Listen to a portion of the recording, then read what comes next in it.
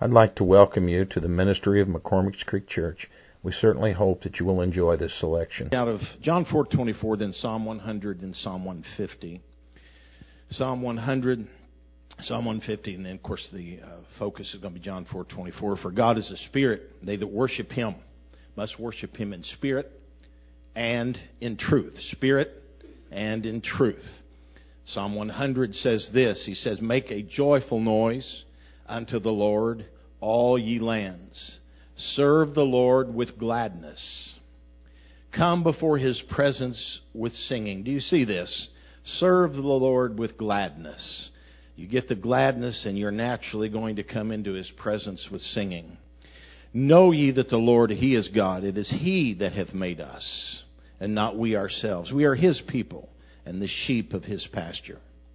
Enter into His gates with thanksgiving, into His courts with praise. Be thankful unto Him, and bless His name. For the Lord is good, His mercy is everlasting, and His truth endureth to all generations. God's truth never changes. The truth 2,000 years ago is still the truth today. The truth 50 years ago is still the truth today. Still the truth. Psalm 150.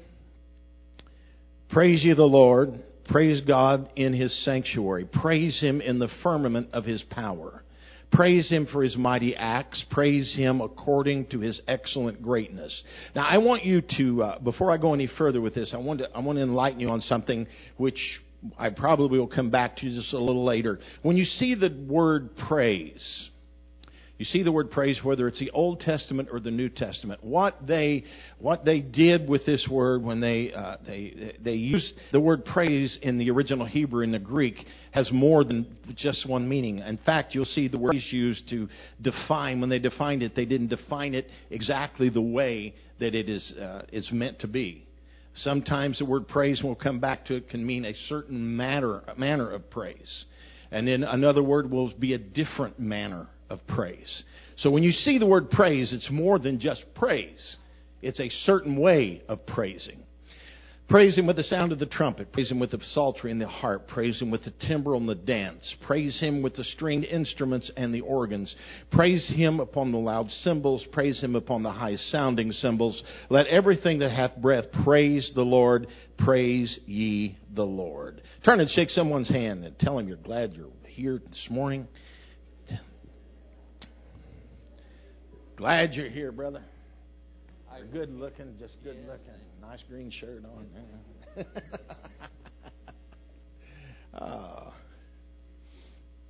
Let's.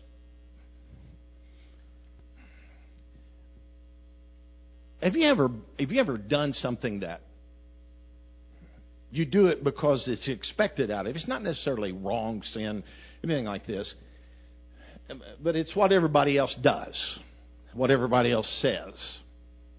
And you just kind of follow suit with it because that's just what everybody does.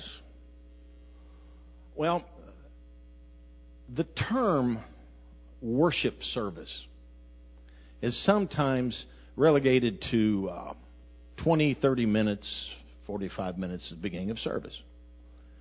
And then it changes. We call them, I used to have testimony service, preaching service. Can I tell you that I'm not so sure about all this? That really, I'll use the term, it's not sinful, but isn't the whole service worship service?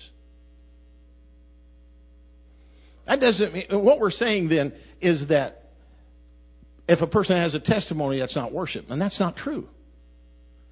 If a person gives in the offering, that's not worship. That's not true. It is worship. And preaching is also worship. Am I right? Anybody disagree, agree?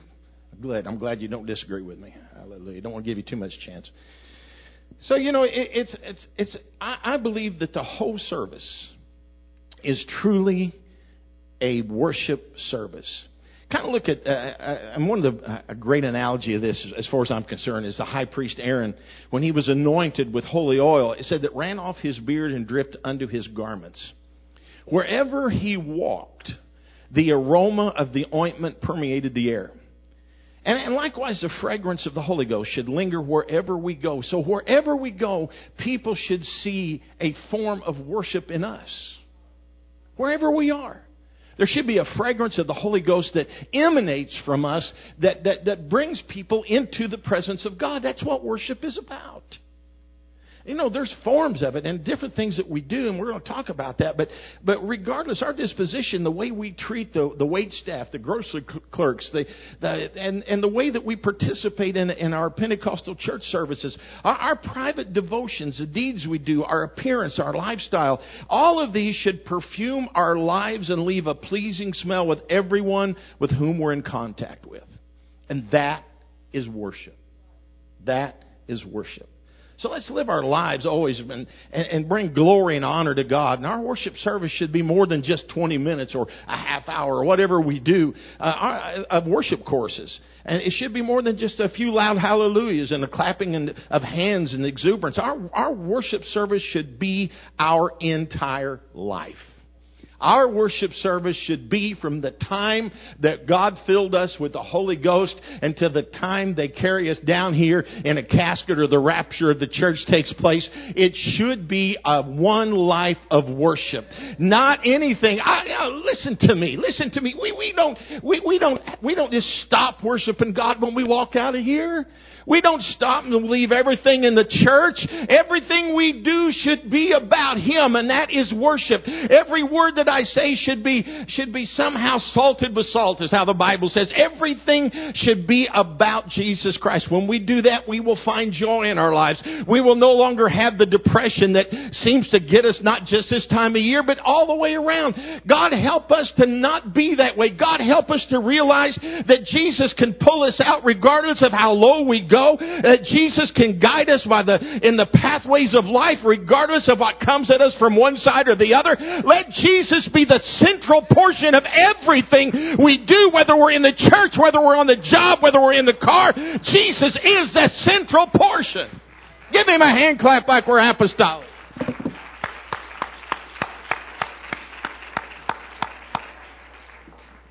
Worship is the heart of who we are. It's the true heart of who we are. The Creator placed this innate inclination, if you would, deep within us and deep within our being. And though it's not always understood, it's always recognizable. We don't always understand why we feel the way we do when we're filled with the Holy Ghost. But we recognize it. We recognize the presence of God. It keeps us joyful. And when we're not joyful, then something is wrong with our relationship. And so we go and try to find that place, which I've said before. When I find things are not working right in my life, I backpedal. I try to go back. You know, I'm going this way. You see, now, somewhere along between here, I start right here. I got joy here. And I begin to walk. I got to here and something happens. I lose it. And so I take a few more steps and I think, why isn't it here? So what do? I go back. I tried to do the moonwalk, but it won't work. And I see, this is where I lost it. Forgive me for being upset with you because you weren't at church last Sunday night. Okay. He forgives me, get my joy back, and I can go on. You see what I'm saying? That's all part of worship. Worship is the ability for us to make things right and to find that joy again. And we'll get into the rest of the demonstrative, but it's being able to find it and get everything right so the joy comes back. You know, morning endureth for the night, but joy cometh in the morning. That is also a part of finding worship. There is a time for all this. All right, so moving on. The tendency to, because the very fact that we have an inclination to worship, the tendency to hold someone or something in awe is universal. Humans are prone to gravitate toward a deity of some sort, whether fully conscious of it or not. And if we fail to know or accept the one true God, we invariably will accept a false deity of one type or another. Individuals who reject the worship of God will endeavor to create their own deity and often end up worshiping a false deity. And whether they want to say it or not, that's exactly the way we're made. Human beings are going to worship something. That's just a fact. And so we have to find the right thing to worship. And taking it a little bit further, secular humanism, which places man at the center of the universe and rejects God totally and categorically, is perhaps the embodiment of many errors found in every form of idolatry. In some schools of thought, humanists worship Satan himself. Now follow me when I say this. For to embrace and propagate a lie is to glorify the father of lies, Lucifer. So anytime that a person embraces a lie and they begin to work in the category of that lie, then they begin to embrace the father of lies. Because lies continue to propagate more lies and more lies and more lies. So in essence, what you're doing is you're worshiping Lucifer, because he is the father of all lies. So this is what happens when a person begins to get in error. They begin to go that direction. And if one worships the creature rather than the creator, he follows the dictates of the devil. Secular humanism falls into each of these pits of deception. Deception in itself is diabolical. It is the product of the devil. Desiring to worship. Satan will do anything he possibly can to get you to worship him. Yes. Because he wanted that from the beginning. That's why he fell. He wanted the worship that only belongs to Jesus Christ. So anytime we embrace any kind of a lie and we begin to worship the creature, when I say the creature, I'm talking about not some kind of, not some kind of totem pole that's got an alligator on it. I'm talking about people. When you worship the creature, and oh Lord, we've got so much of that. You've got it in, and I know you probably get tired of hearing this, but you've got it in sports stars. You've got it in people who write songs or sing songs, or craziest things that you ever see. There's names out there I'll never will hear about. I don't know what they are, but people go crazy about them. I remember that when I was young. It was the Beatles. Never did like those guys. Never did like them. Now there's others that I kind of liked. Waylon Jennings. Most people don't even know who Waylon Jennings is. Now Doug does. He knows exactly who I'm talking about.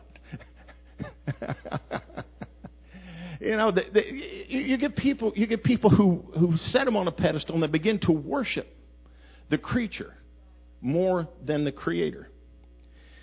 So when we admire the talents or skills of individuals, we have to be cautious, never to think more highly of them than is appropriate. Now, when I say that, we think that it's fine.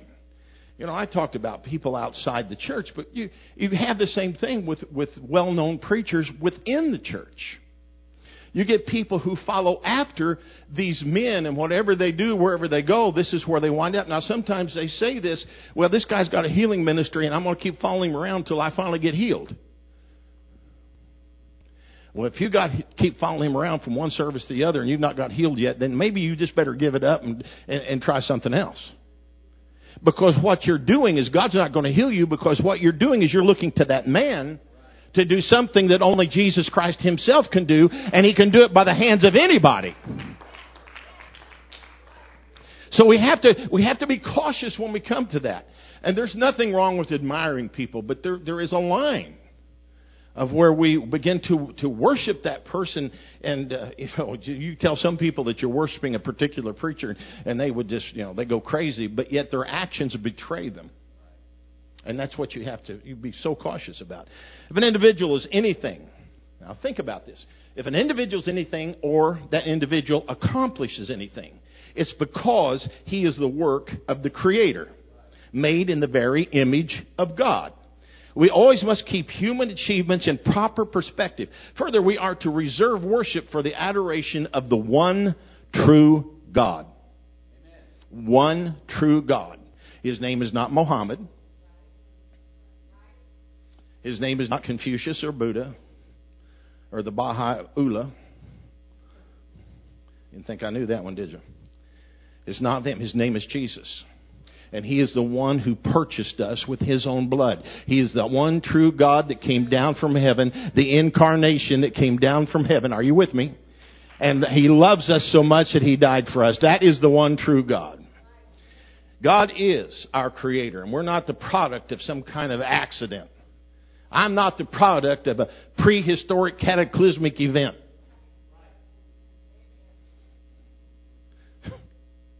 Some people are cataclysmic enough, you wonder, but, it's not some kind of collision. We're not the outgrowth of some kind of single-cell amoebas rendered useful by the process of evolution.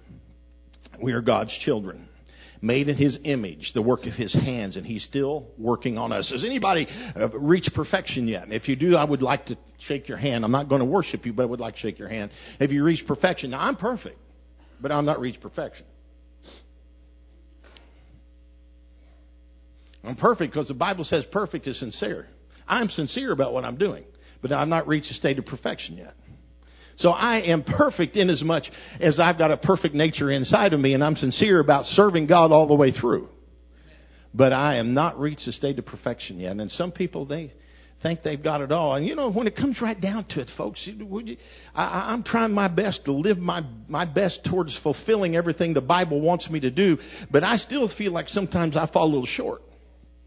And so I keep working on it and working on it and working on it till I can find that just a little bit higher height, if you would, just a little bit more understanding and revelation. And that's what all of us need to be doing every day of our life. Every day. The psalmist David was so overwhelmed by the amazing idea that mankind would be given dominion over the entire work of God's hands. And David was such a worshiper, such a lover of God, and he was so overwhelmed with this at the very thought of what had happened, the very thought of what David was talking about. He broke forth into praise when he said, O Lord, how excellent is thy name in all the earth. And the contrast between mankind and the rest of the universe, all the psalmists, and he worshiped the Creator. And centuries later, with increased knowledge of the vastness of the universe, we join David in praising God. But another realization ignites, I said it earlier, even greater measures of praise. And whenever you get to the point where this does not ignite something in your heart, then there's something wrong with you. He who stretched forth the heavens alone and spread abroad the earth by Himself has become one with us through the incarnation, redeemed us by His sacrificial death on the cross, and the mere thought excites the soul to worship God. God loved me so much, and I'm sorry if I'm going rehashing this, but I'm telling you that it needs to ignite in us a desire to worship, because if the God who created all things, the God who spread across the heavens all by Himself, could love me enough to come down here and die for me, how could I not worship Him? How could I not shout? How could I not raise my hands in joy? How could I not? My Lord, that alone, the Maker of mankind, assumed the role of His creation. He took on Himself our nature in order to impart to us His nature. He who hung the stars in space condescended to our estate through His death, burial, and resurrection. He made a way for mankind to become one with Him through His indwelling Holy Spirit. The Creator takes up residence in the human heart, and each of His born-again believers, He lives and reigns in our hearts, and we need only look at the star-studded heavens and the wonders of nature around us to catch a glimpse of God's glory and His majesty. Then when we look honestly at ourselves and we realize afresh that what a miracle it is to have the Creator in our hearts. Moreover, we must not forget He's still working on us, molding us in His image, that we might reflect Him to this darkened world. When we contemplate that God is the Creator of all, He has become our salvation, worship begins to well up in our hearts, and it overflows in uninhibited praise. Uninhibited praise. Because He's our Creator. He's also good. Who among us can enumerate the ways and times we've been made increasingly aware of God's goodness?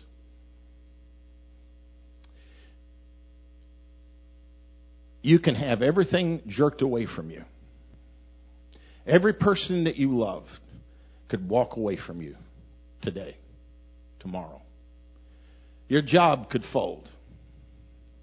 Your bank account, your $1 million you had in your bank account could all be taken by Obama for his next re-election campaign over in Islam nations. Okay? All this could happen. But the thing is, you're sitting there right now with the knowledge that you have of God, filled with the baptism of the Holy Ghost, ready to go to heaven. And you should be the most grateful person on the face of the earth because God has been so good to you to show you what you have. You should be the most grateful person on the face of the earth. He is good. As David thought in specific terms of incidents in his personal walk with God, he broke into a song of praise when he said, "The Lord is my rock and my fortress and my deliverer. He is my shield and the horn of my salvation, my high tower, my refuge, my Savior. Thou savest me from violence," in 2 Samuel 22. And little wonder he declared the Lord worthy to be praised in 2 Samuel 22:4.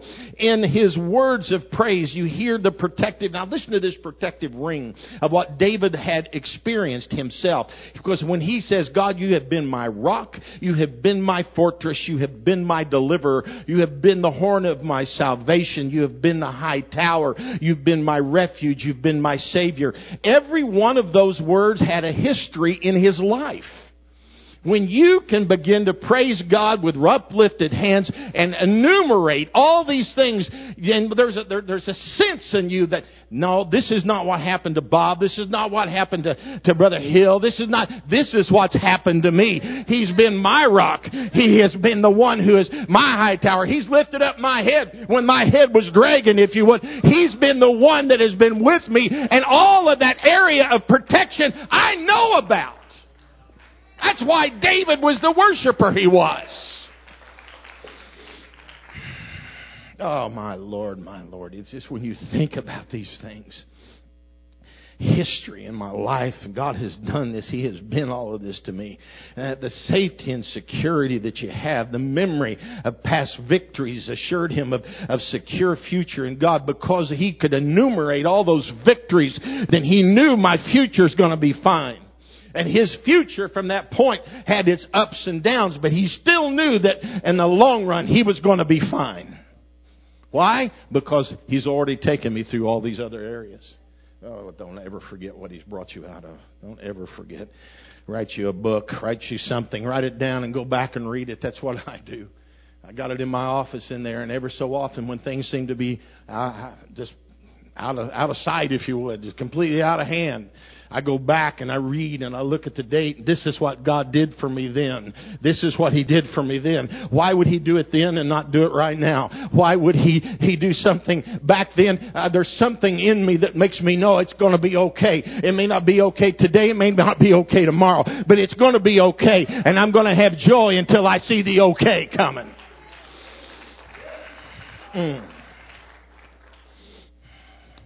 Never forget God's goodness to us. We should often review specific incidents of His intervention, care for us, and reflect on His protection. When we relive the moments of daybreak from the dark hours of adversity and despair, you're going to break forth in a song of praise. That causes you to break forth.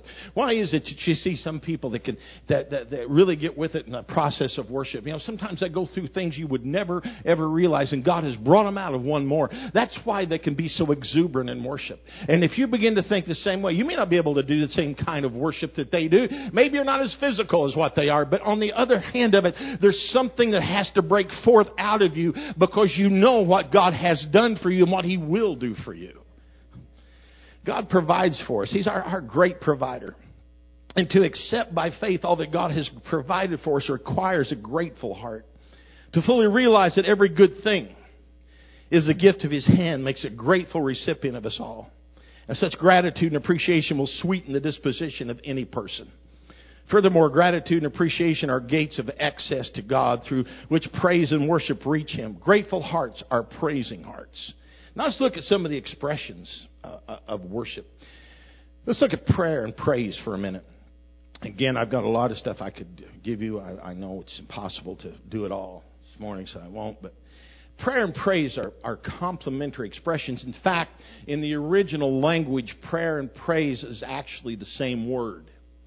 But there is a different form, a different thing that you do when you begin to pray. So we use it in the sense of complementary expressions of worship. And one is incomplete without the other. Prayer, when wrapped in heartfelt praise, is adorned for the presence of deity. Prayer cloaked in praise finds immediate access to the throne of God. When a person begins, and you've heard it, I've taught on it, when you begin a prayer meeting with praise, the first things that comes out of your mouth is the praise to the Lord who has done so much for you, and you begin to praise Him, you begin to thank Him, you begin to lift Him up, you raise hands, you might even dance, you might even clap your hands, and you're all by yourself, but you're praising God. Then from that point, whatever petitions that you have to bring to God is wrapped. It's gift wrapped in that praise. You've gift wrapped it. And guess what? There's not too many of you that will turn down something that is gift wrapped that's put in your hand. If I had a gift and I give it to Roxanne, and it was a box great big like this, you would wonder, I say, you can't open this till you take it home. You'd be going crazy all the time. You wouldn't even pay attention to me during the whole rest of the service, and I would have a great long service just because of that. And when you got home, you would tear into it and find out that I bought you a new Mini Cooper.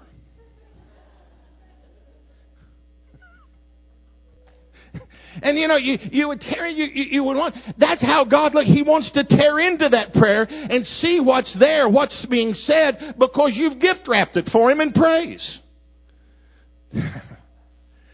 Well, we ought to come tonight and really have a good praise service. Huh? In fact, I don't care if you do it right now. Yeah, it bothered me a lick. So, someone observed that prayer is not overcoming the reluctance of God. This is what some people think about prayer. It's not overcoming the reluctance of God. It is laying hold on His highest willingness. You get that? What you're trying to do here is you're trying to get yourself to understand that the highest willingness of God is to answer your prayer. You're not trying to overcome His reluctance to answer. You're trying to tap in His willingness to answer. Now, to saturate a petition with submission to His will and adorn it with sincere praise is to lay hold on the promises of God. We need to practice this kind of praying. Why whine and complain in the face of such grace that we've experienced? Why do we need to whine and complain about it? We need to wrap it the right way. No circumstance of life justifies a prayer of ingratitude or pride. When genuine praise permeates prayer, the most awkwardly worded petition takes on the true and beautiful sound of worship. The feeblest phraseology becomes eloquent in the ear of our God. Our hearts should be filled with prayer and praise continuously. All the time. That's prayer and praise. Let's look at the next one. Let's look at singing. Now, the Bible says we need to make a joyful noise unto the Lord. And I know that. The Sunday school next week we're going to have, because we're getting everything ready downstairs, we're having this Sunday morning service. It's going to be the kids going to be upstairs. And they have a song, it's real, they want to sing. So they wanted me to do the verses. Now, I'm not a joyful noise unto the Lord. But my heart's in the right place. So I'll either speak them, talk them, I'll change them as I go around, because I love doing that. And the kids are going to back me up with the chorus. In fact, they may need more help. I may have to get some other people to help them with the chorus. And something else, we got to get your mom here, or somebody to cover my mistakes. Your mom has done this with me before, so you be sure you spend the night. Oh, you do spend the night there. Okay, so you be sure that you get her up early enough to get here and to be ready, because I need a lot of help. But the thing is that even sometimes in bad singing, when you touch the anointing, it still feels good. And it still does something. And that's the important thing. We when we singing so impresses the heart that the songs we sing also affect our lives. Are you with me? And this is where we have to be careful. Singing, when I hear some of our our group sing, our praise singers, a choir. It so touches my heart that it makes a difference. In fact, it was Elisha who said that he couldn't even prophesy unless he had a minstrel. He had to have something there to bring him into that place, into that right atmosphere with God. Singing and songs do that. But it can also bring you into the wrong atmosphere if you listen to the wrong songs. And you have to, it's interesting that back in the 80s, even the late 70s, 80s, they were talking about backmasking songs. Now they don't even worry about that because everything is said right out front. Some of the things that you hear and some that's brought through is terrible. And what it does is produces essential nature within you. It causes you to want things you shouldn't want. So songs and singing and what you listen to, please be careful, because songs and music that are not spiritual can affect you in in a terrible way. And they can be very spiritually detrimental. And such songs prove to be negative and destructive to spiritual life and development. If I want to develop into something more, I have to be careful of what I put into me. It will arrest my development, if you would. It will completely destroy it. And then let's look at the next one, giving. Of course, we want to do all we can for God. That's all of us should want that. We want to give to His cause in order to extend His kingdom. Yet it is not. It is not He. When you think about this, let me get to this. Is it not He who provides everything for us? And this is how we think. Is it not He that does this? And He does. He provides all of our needs according to His riches and glory. In a sense, He takes care of that, and He needs nothing. But rather, He is our provider. And however God allows us, and this is the great thing, He allows us to give back to Him and His cause. He even commands it. Still, it's not for His sake He requires our giving. Rather, it is for our sake that He wants us to give. If He did not provide a means for us to share His blessings with others, we would lose our capacity to love. Whenever a person is too tight to give, that person is losing their capacity to love. And that you definitely need to put in your pocket and take home with you. We're truly blessed that God loves us enough to share with us. And the joy of giving is one of those. And perhaps one of the greatest provisions God has given us exists in the blessings He has placed on our giving back to Him. His designated portion, the tithe, or 1/10 of all our increase. The tithe already belongs to God. And when you keep and hold back the tithe, you're robbing God. We just return it to Him as its rightful owner. And beyond the tithe, which belongs to God, we can give free will offerings from our heart. We receive the privilege of giving from God Himself. God so loved the world that He gave in John 3:16. And as we've opened our hearts to receive His bountiful gifts, we now express true worship when we share with Him through the joy of giving. 2 Corinthians 9:6 and 8. I think you have that there. 2 Corinthians 9:6 and 8. There are also avenues of service that we may provide through programs, projects of the church. Cheerful givers, whether of time or of finance, reflect the love of God that has been shed abroad in their hearts by the Holy Ghost. And as we faithfully support the efforts of the church to evangelize the world, we reflect the love of Jesus Christ. We're acting out in the realm of life what is taught in the pages of Scripture. By this I say, He which soweth sparingly shall reap also sparingly. He which soweth bountifully shall reap also bountifully. Every man according as he purpose in his heart.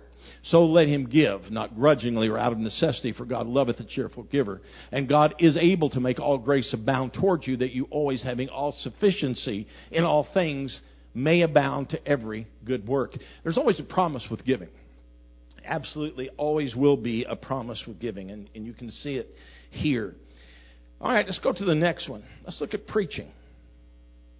Every active member of the body of Christ preaches the gospel. Now, I believe you can preach them in teaching home Bible studies, testimony, various aspects like this. That's part of it. But it even goes further than that. In fact, it goes much further than that. He proclaims the truth as he supports the ministry of the church. By fulfilling his individual responsibilities, each member in effect, preaches the gospel of our Lord Jesus. In Mark 16:15 through 20, I probably won't read it, but she'll show it behind me here. Preaching requires both a dedicated minister and a loyal, faithful congregation, if it is to fulfill its full purpose. Since it pleased God by the foolishness of preaching to save them that believe, 1 Corinthians 1:21, it is the duty of every believer to maintain that ministry. So it pleased God by the foolishness of preaching to save them that believe. It pleased Him. There's a little more Christ-honoring than a unified church that lifts Him up through the preached Word of God. Now let's look. These are things that are near and dear to my heart. When a person pulls in that driveway, they need to see a neat, well-kept building, landscaped properly. My wife is great at that, thank God. They need to see that. They need to walk in the doors, and they need to see an usher that shakes their hand and makes them feel welcome. And that usher also, I think, is the first line of defense against any unclean spirits that would try to come in. Now, I said spirits, not people. There's a difference. Then they come to these doors, and they should see greeters. Then when they walk through these doors, they sit down in a pew, and we, the church, should overcome them with shaking of hands, lining up. And I don't care whether I've seen it, and if you've been in church any length of time, you're going to have somebody that comes in, and they look at you like you're going to break their head or they're going to break yours. Jericho's that way. I first seen her, I thought she was going to whoop me. No, yeah. That's the first line. They said we're overcoming them. And even though they look at you, they don't know what to think. These people have never been to Pentecostal church. They've heard stories. They think that I'm going to come up and pull a snake out of my pocket. There's been a few times I've been tempted to. It wouldn't bother me, But that's what they think. And, and we're going to overcome that by loving them.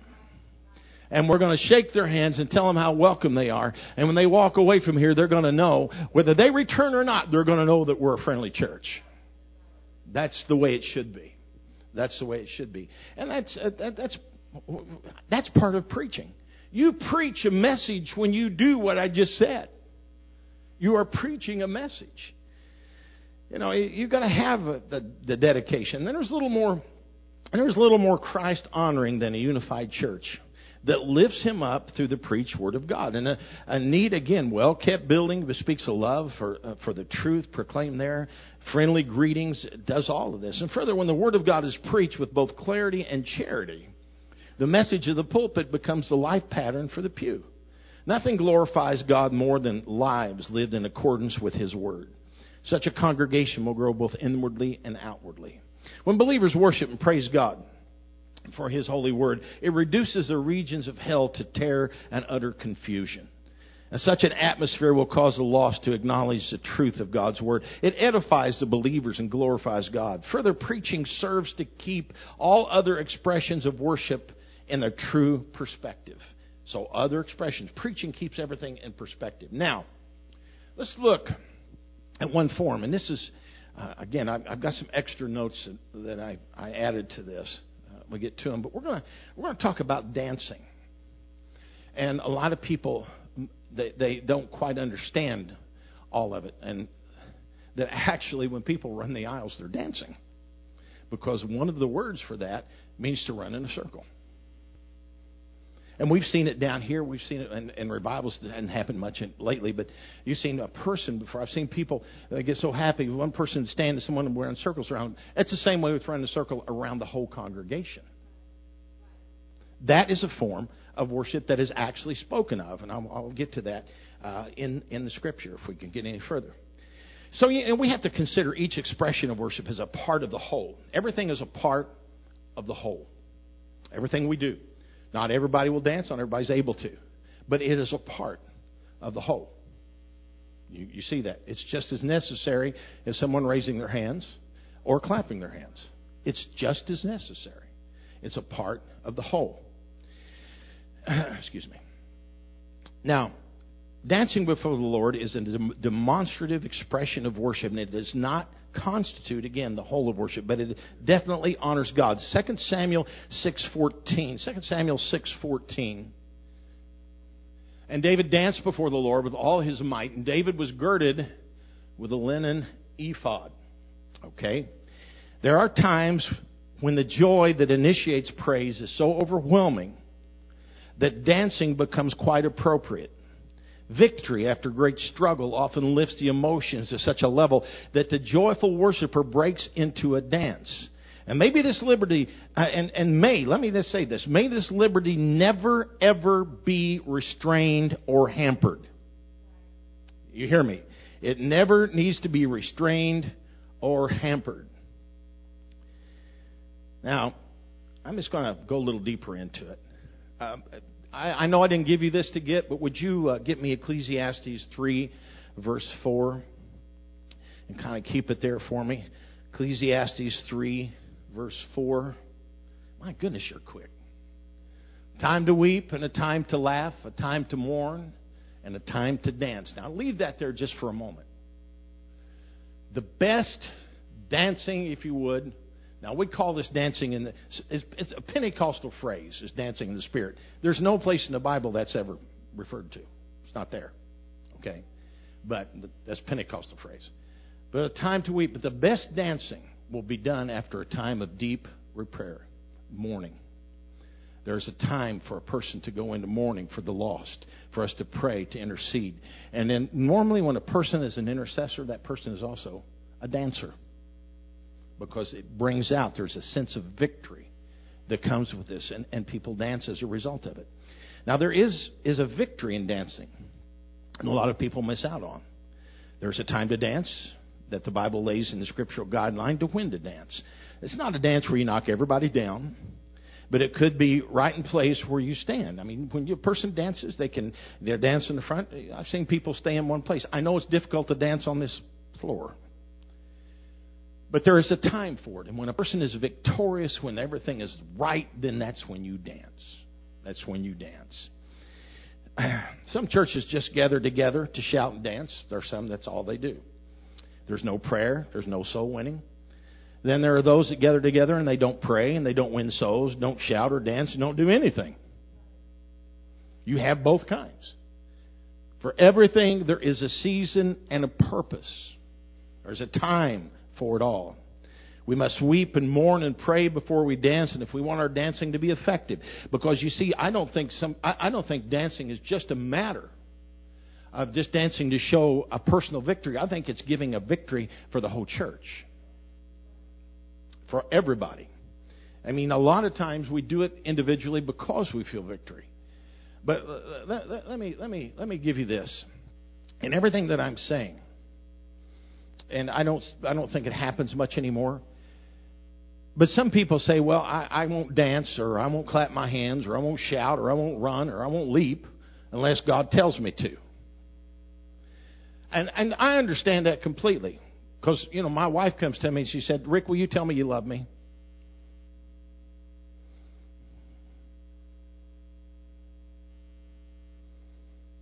I mean, she's really going to get something great out of that if I tell her I love her right after she told me to tell her I loved her. I don't. I sweep into the room and say, darling, I love you. Let's dance. You do that, don't you? Do you understand what I'm saying here? God does not tell us to tell Him that we love Him. That's what the dance, that's what worship is about. Worship comes from the word worth it. Is Jesus worth it? Does it really have to be that difficult? I've heard it. Well, God didn't tell me to. And I don't do that to me. Because I tell you, well, I bet you didn't, did your wife tell you to tell you loved her, or, vice versa? We do it because He's worth it. That's why. God is spirit, and they that worship Him must worship Him in spirit and in truth. What is spirit and in truth? Truth is the Word of God. It's appropriate within the Word of God to worship. In spirit, if I am following the Word of God, and we're going to come to that, and I probably won't get through it, but I want to touch on it now. In spirit, when we come to God and I am obeying truth, and my spirit is right. I have prayed. I've had a good prayer life. I have wept. I've sought God. I've been a witness. I have got a right to let God know, I love you, Jesus. You gave me the opportunity to do something for your kingdom, and I'm going to express it with all that I am, my whole body. That's what dancing is. Because you feel victory. Sometimes it's a matter of I've just witnessed someone or just taught a Bible study or whatever it may be that I have just done, and I come into a service and I'm worshiping God because it's a faith issue. I'm believing God is going to take that word that I just put in their hearts and do something with it. I know that everybody, not all of us, we all think, everybody, when they dance, they think they look stupid. I seen a bunch of preachers one time. Where was I? It was one of the, I think it was out, I don't know. It was out in Maryland. One of these places, one of these seminars that I went to. And these were a bunch of the old-time apostolic preachers. Most of them are dead now. They got up on the platform, and they all put their arms around each other, stood in the line. It was a chorus line. And they did the Cossack dance, long, and they did, and you know what? Everybody else was worshiping too, but I couldn't help it. It wasn't funny to me. It was great. It was great that they could, lock together. It was a sense of unity and purpose that they had that was so great because they were unified, and dancing is this dance like that, and that there's a time and there's such a. I wish I could tell you. I wish I could express it. Some of you know exactly what I'm talking about. There's such a liberty, such a feeling of God's going to take care of everything when I get the freedom. And I used to be able to do it when I could run. I felt the same thing. And running was a part of that. That's a part of what is defined as the dance. And so you when you do that, there's such a feeling, such a wonderful thing. Psalm 30:11-12 speaks, David danced as he mourned and travailed. Empty dancing comes from a life that has no sacrifice or no prayer, and it is empty. Psalm 149:3 says you praise His name in the dance. You can even have your eyes open when you dance. You don't have to dance with your eyes closed and kick somebody. It's not necessary. You can even look up or around when you dance. You can say, I've prayed for people today. I've travailed for situations that need God's attention, so I'm going to dance. Now, that's just the way it should be. Give Him a hand clap of praise. I think we need to.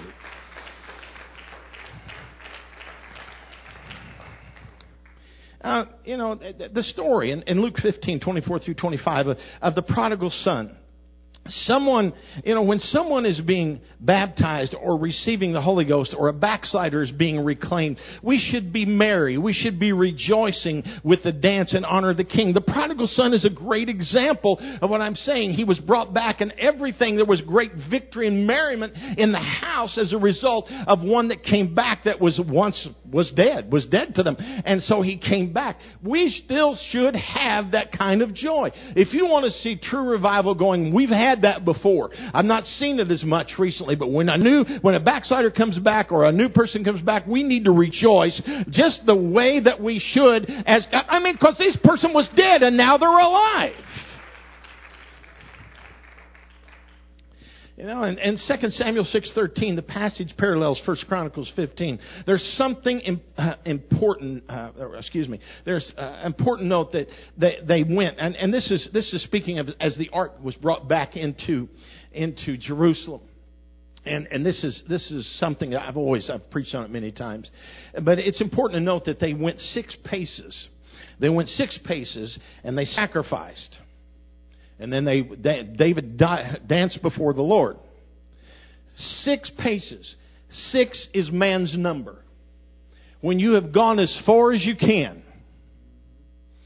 that's where the sacrifice and the dance becomes. You understand what I'm saying? I'm saying that there is a time for you to dance when you've done everything that you could possibly do, that you can't do anymore. The situation is in God's hands, so what do? That 7th step, you sacrifice and you begin to dance with all of your might. Because I'm believing God is going to meet this need, and there is nothing for me to do but just glorify Him with everything that I am.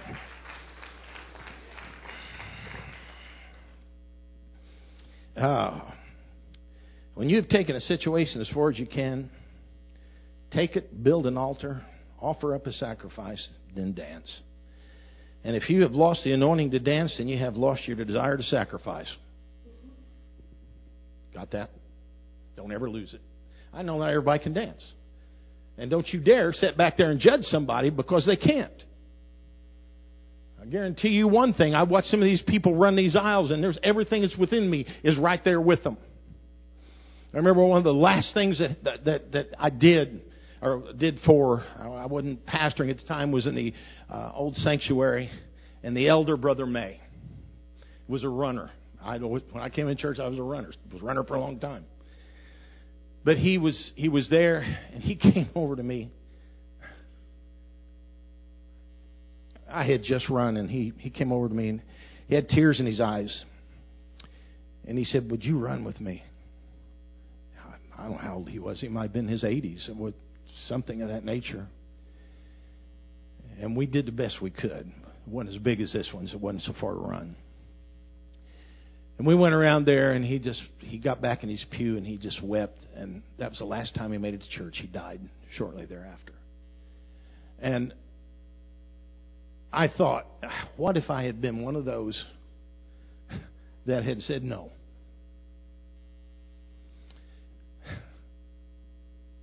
You never should have to explain away your worship.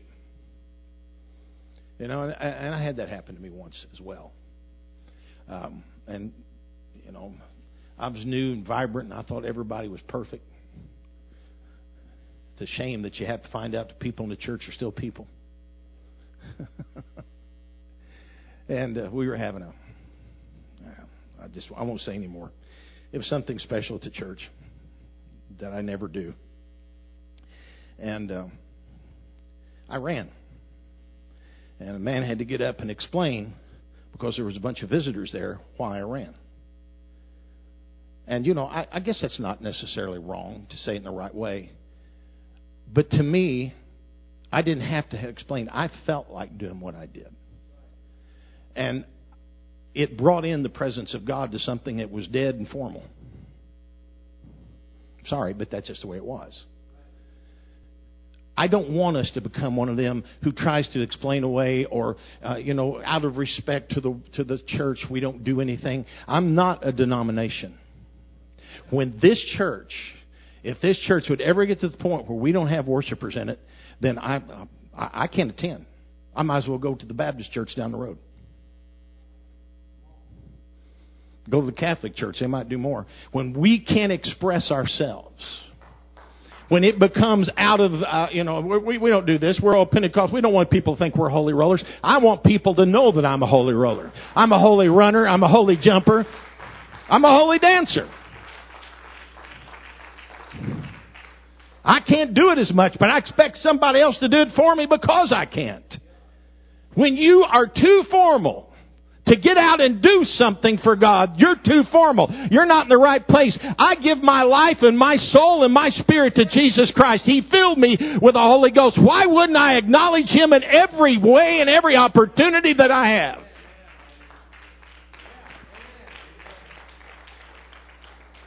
I had a preacher one time, a young man. He's pastoring now, but he was not from around here. And he asked me, he said, we always were great worship in church, and he loved to come here. But he said, do you think that being over the top with worship would stop people from coming? And I answered him this way, and I don't mean this in a negative way, but I said, if people do not like what they see when they come to this church, then they need to go somewhere else. And I said, the great thing about Bloomington, you have about 40 different varieties.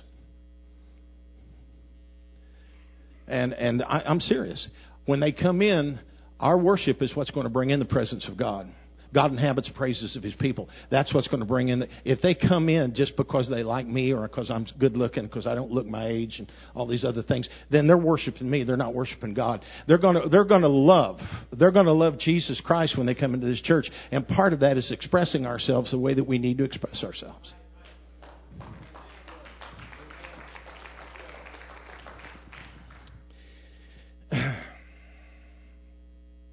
Sacrifices of God. Psalms 149:8. Our broken spirit, broken and contrite heart. No, that's not. I'm sorry, that's wrong. That's not that scripture. Psalm 149:8 is when you dance. Actually, get me the 149th Psalm. Would you do that? And I just want to read down through it. 149th. I know I've not got through everything, but this is as far as I'm probably going to go. I want to read this to you. Praise ye the Lord. Sing unto the Lord a new song, and His praise in the congregation of saints. Next verse. Let Israel rejoice in Him that made him. Let the children of Zion be joyful in their King. Let them praise His name, look at this, in the dance. Let them sing praises unto Him with the timbrel harp. So we got the dance, we got singing, and we got music. Okay? For the Lord taketh pleasure in His people, He will beautify the meek with salvation.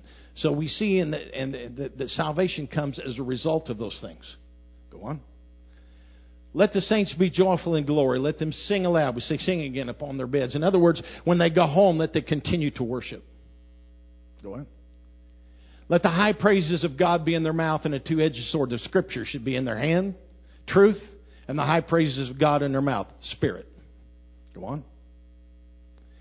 To execute vengeance upon the heathen and punishments upon the people. This tears the devil up when a church is unified in their worship. Go on. To bind their kings with chains and their nobles with fetters of irons. This is the king of the heathens. This is Satan himself. We bind him. There's two ways that you bind the devil. Fasting and worship. That's the two ways to bind the devil. You bind him up and he will do everything he can. And I have seen it through years. I've seen churches come and go with this. It becomes popular for a while, and then all of a sudden it's no longer popular. And so the church is just set and nothing happens. And they don't grow. Nothing happens in the church. And it becomes dead. That is not to happen. That will not happen here. Absolutely will not happen here. We're going to continue to bind these demons. If the Tivoli Theater can have a medium come down there, and I think that was, I don't know if that's this weekend or they've been down there, and you can go in there and you can get or they can bring the dead back is what they said. But now on their flyer, they did say that they couldn't guarantee that they could bring your loved one back to talk to you. If that kind of stuff is going to happen in our town, then we better be binding these things with chains of iron.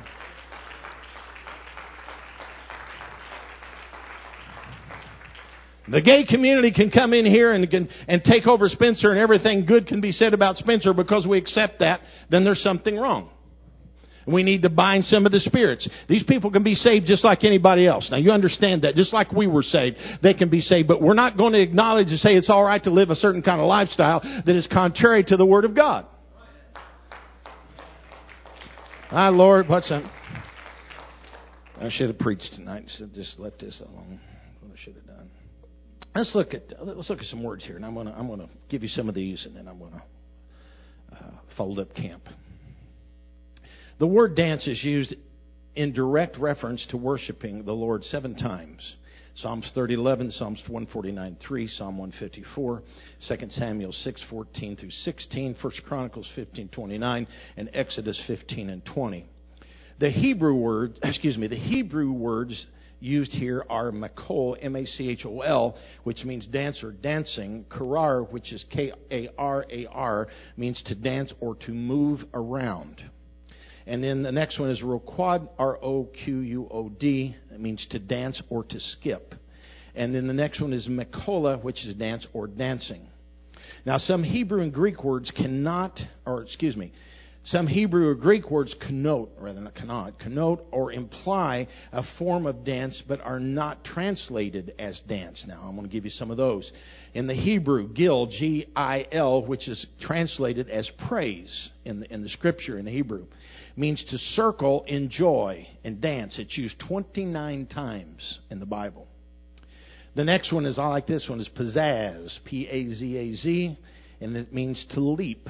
It's used 1 time. The next one is alatz, A-L-A-T-Z, leap. It's used 5 times. Sequaz, S-A-Q-A-Z, it means to play. That's pretty good, isn't it? To dance 4 times. The next one, samak. And that is spontaneous emotion of extreme happiness expressed. Now look at this. Expressed in some visible external manner. It's used 150 times in Scripture. When it's decent and in order, you're not dancing your clothes off. Okay? Then it's right. And this says, again, spontaneous emotion of extreme happiness expressed in some visible external manner. Now let's look at the Greek. Chairo, C-H-A-I-R-O, relates to the Hebrew word samak. So it's the same word used 150 times. It's in the Greek. And it's used in the Greek or in the New Testament 28 times. Skirteo, S-K-I-R-T-A-O, leap with joy 3 times. Elomai, A-L-L-O-M-A-I, leap 1 time. Charos, C-H-O-R-O-S, circle, dancing 1 time. Agalio, A-G-A-L-L-I-O, leap 10 times. So, we got Bible for what we do. And I'm going to keep living by what the Scripture says. If you choose to sit back and not do anything, that's your loss.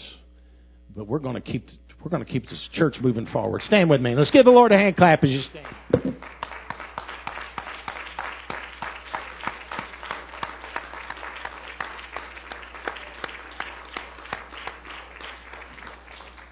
One of the things I missed was clapping of hands, and you do that when you're joyful. And again, everything is done decently in order, in the order of the service, of course, and where you're not hurting someone, and we realize that. There's sometimes that people get so out of it, they dance a little crazy. I got hit one time real good coming down through here, and some lady was swinging her hand. Wasn't you?